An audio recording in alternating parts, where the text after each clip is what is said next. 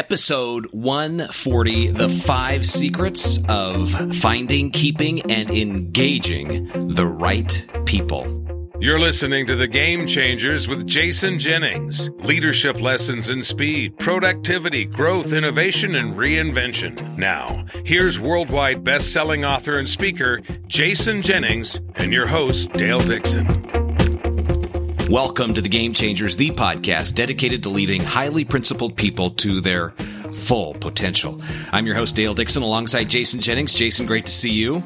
Dale, it's great to see you, and I understand you're no longer among the wounded. You're up and walking around. Yeah, I've been had a broken leg, so it's been tough to walk for about the last 8 weeks, and things. But he got the broken leg the way a real man would get a broken leg. I mean, crawling the side of a mountain on a dirt bike. I think that's pretty cool. Okay, yeah. If I was going to break my leg, that's the way I would want to break my leg. And my friends tell me to make the story even better, and I was kicking a bear off while it happened. So that's all kinds of things. All kinds of fun stuff. But hey, I want to let folks know that they can subscribe to The Game Changers to hear the great stories like the broken legs, but even more so how to get better in business. And they can do that. It's really easy. Just go to jason-jennings.com/iTunes, and you can subscribe to this podcast right there. And then every time there's a new episode, you are reminded of it. So definitely keep that in mind. And just as soon as the podcast is over, jason-jennings.com/iTunes. And I'll tell you that, Jason is a New York Times, Wall Street Journal, USA Today bestselling author of 8 books on leadership, growth, innovation, speed, and reinvention.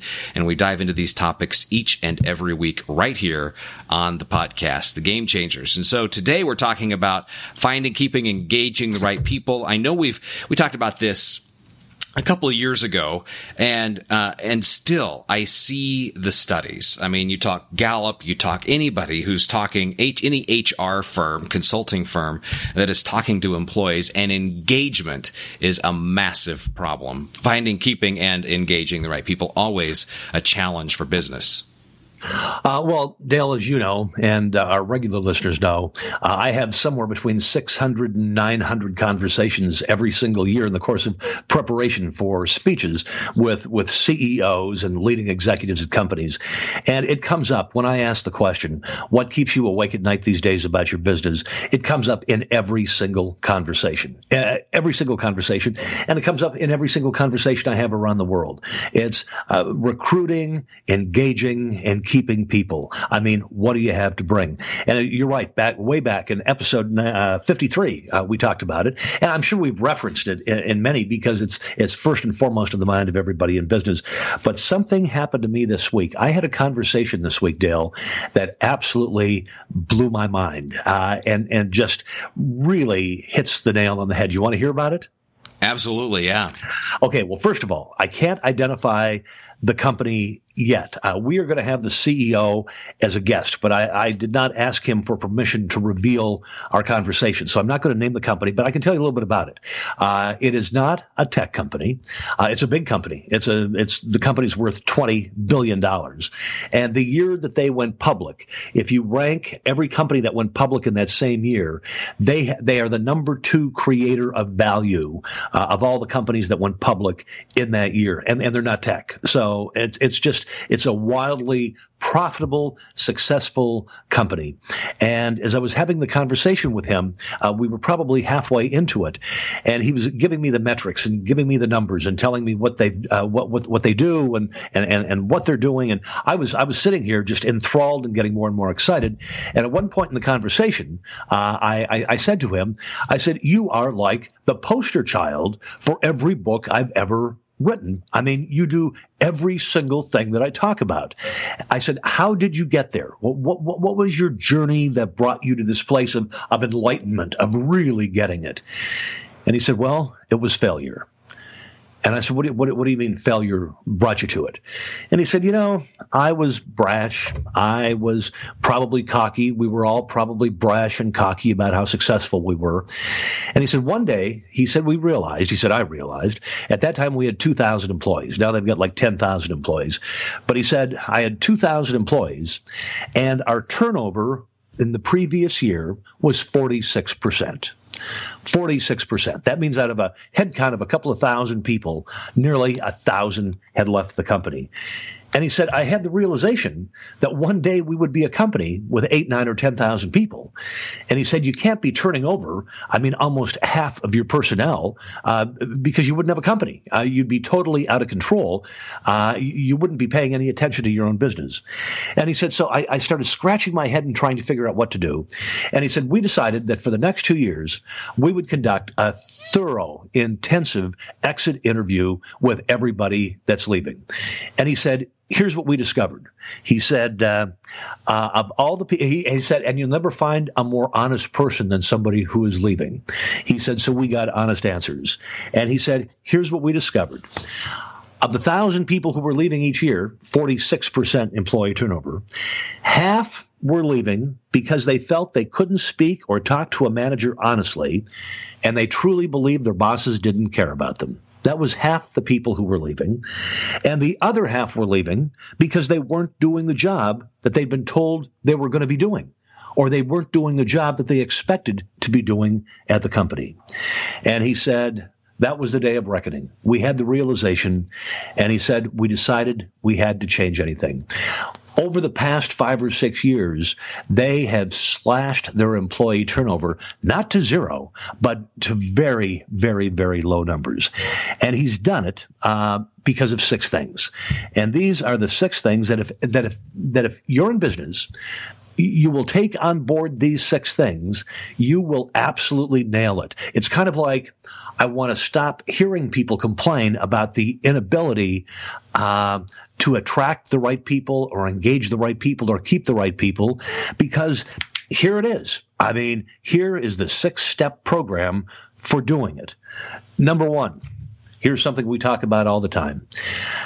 If you don't have a purpose, if your company doesn't have a purpose built around doing well by doing something good, Gen X, Gen Y, and Gen Z are not going to be part of what you're doing. They're not going to be honor bound to continue on the march toward the objective, toward the destination.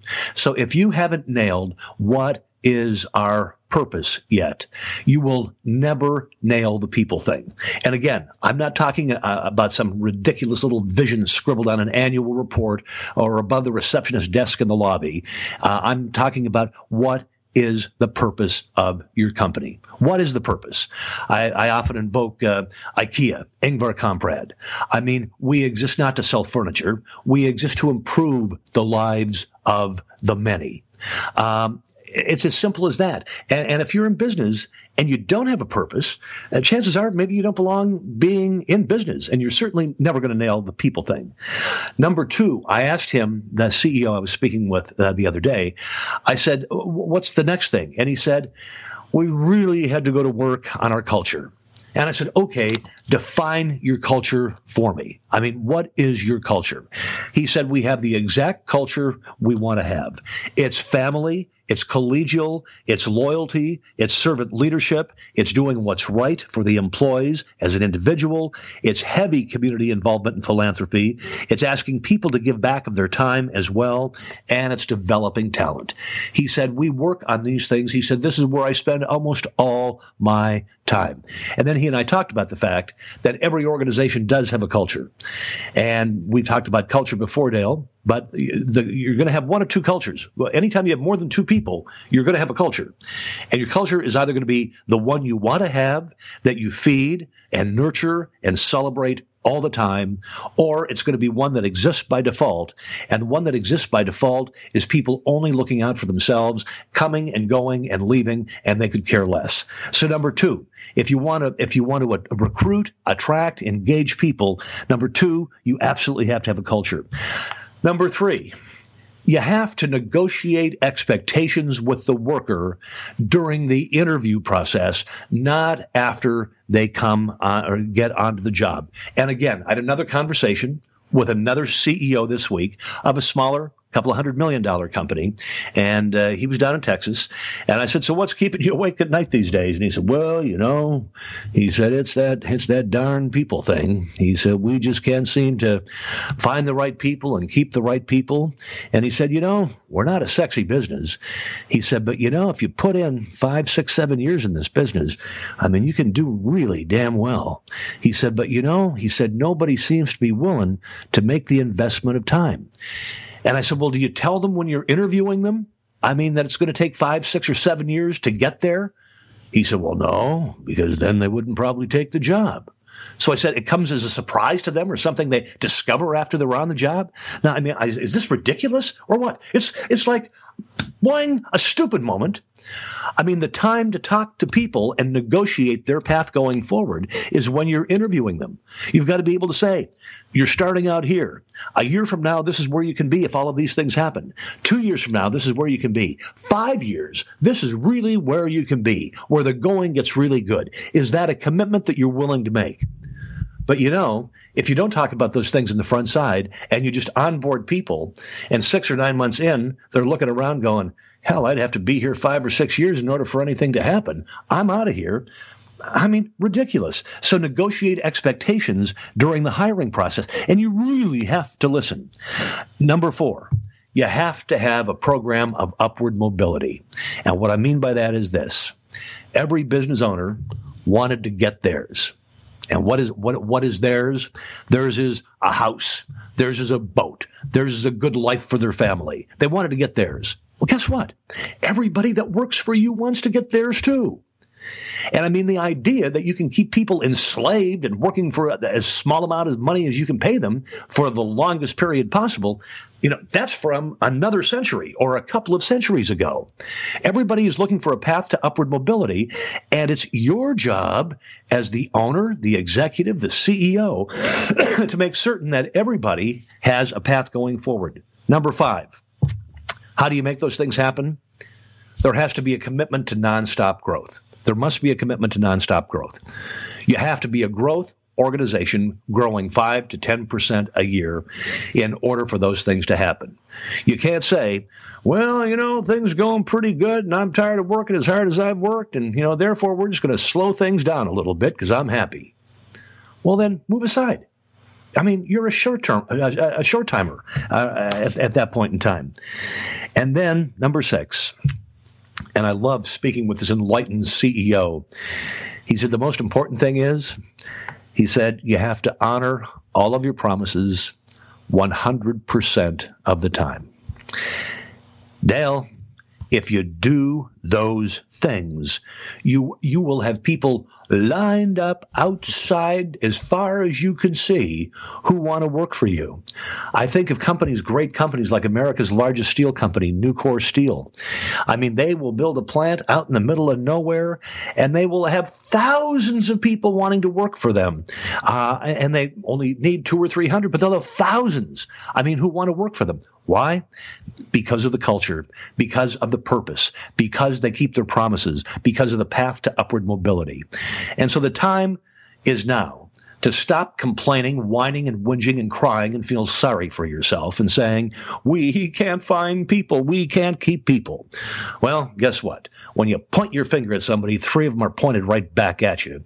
And it's your responsibility to make it happen. And those are the 6 things to do. You want to talk about it? Absolutely, yeah. So earlier on, you mentioned that they have not gotten their turnover rate down to 0, and we don't want a turnover rate of 0. No. Yeah, what is optimal in that range, and what should we be looking for? I think if you've got a turnover rate, a voluntary turnover rate, I'm not talking about the people that you're getting rid of, but if you've got a turnover rate, and it depends by industry. Every industry has their own metrics, but I would say generally speaking, if you've got a turnover rate in excess of 5%, you've got a problem. It's time to go back and look at these 6 points and see what you're doing and what you're not doing. No, it's time to embrace these 6 points and sleep with them and bring them on board and make them yours. Now, listen, I'm going to get criticized because there's some seasonal fast food businesses and things that would, of necessity, have a slightly higher turnover rate. You asked me a general question. Yep. I'd say the number's about 5%. So let common sense prevail, as always. So any final words for us? Any final words? So when I was speaking with the CEO the other day, I said, "You love what you do, don't you?" And he said, "I am thrilled." I said, "You ever have a bad day?" He said, "Yeah." He said, "But nobody would ever know it." And I started to laugh, and I said, I'm the exact same way. And I told him the story of being in Australia. And I was at a hotel for about 5 or 6 days. And every day about 7:30 in the morning, I'd walk by the front desk, and there'd be 4 or 5 young women working behind the front desk. And I'd walk over the desk and I'd say, "Good morning. How's everybody doing? Everybody having a great day?" And we'd chat for a moment, and then I'd go off to the restaurant and have my first meeting. And after about 4 days, one day I walked to the front desk. I said, "Good morning, everybody. How's everybody doing?" And everybody said, "Fine." And one woman said, "Would you come here with me down for a moment?" She takes me down the end of the front desk. And I said, "What can I do for you?" And she said, "Don't you ever have a bad day?" And I said, "Yeah, I do, but nobody will ever know about it, and I'd never tell anybody." And she said, "Well, why?" I said, "Because half of all people wouldn't care, and the other people would be very happy that I was having a miserable day." And so I guess my final words are this week. Look, we all have some ups and downs. Sometimes we have a bad day. Don't let anybody know, because they either don't care or they're happy that you're having a bad day. So just keep a great attitude going forward, and then great things happen. So true. Hey, like to remind folks, we would appreciate if you would leave a review and a rating for this podcast.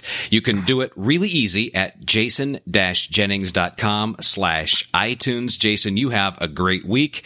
I'm going to sign you off and just take care of some light housekeeping duties right here and remind folks that Jason Jennings is the author who USA Today calls one of the 3 most in-demand business speakers in the world. You can find out how to arrange to have Jason keynote your next leadership conference. Learn about his fees and availability. Check out the website, jason-jennings.com, and click the contact button. Follow the instructions right there, and Jason will definitely get back in touch with you. So with that, Jason, you have a great week. Have a great one. We'll talk to you next time. Absolutely. This is the podcast dedicated to leading highly principled people to their full potential.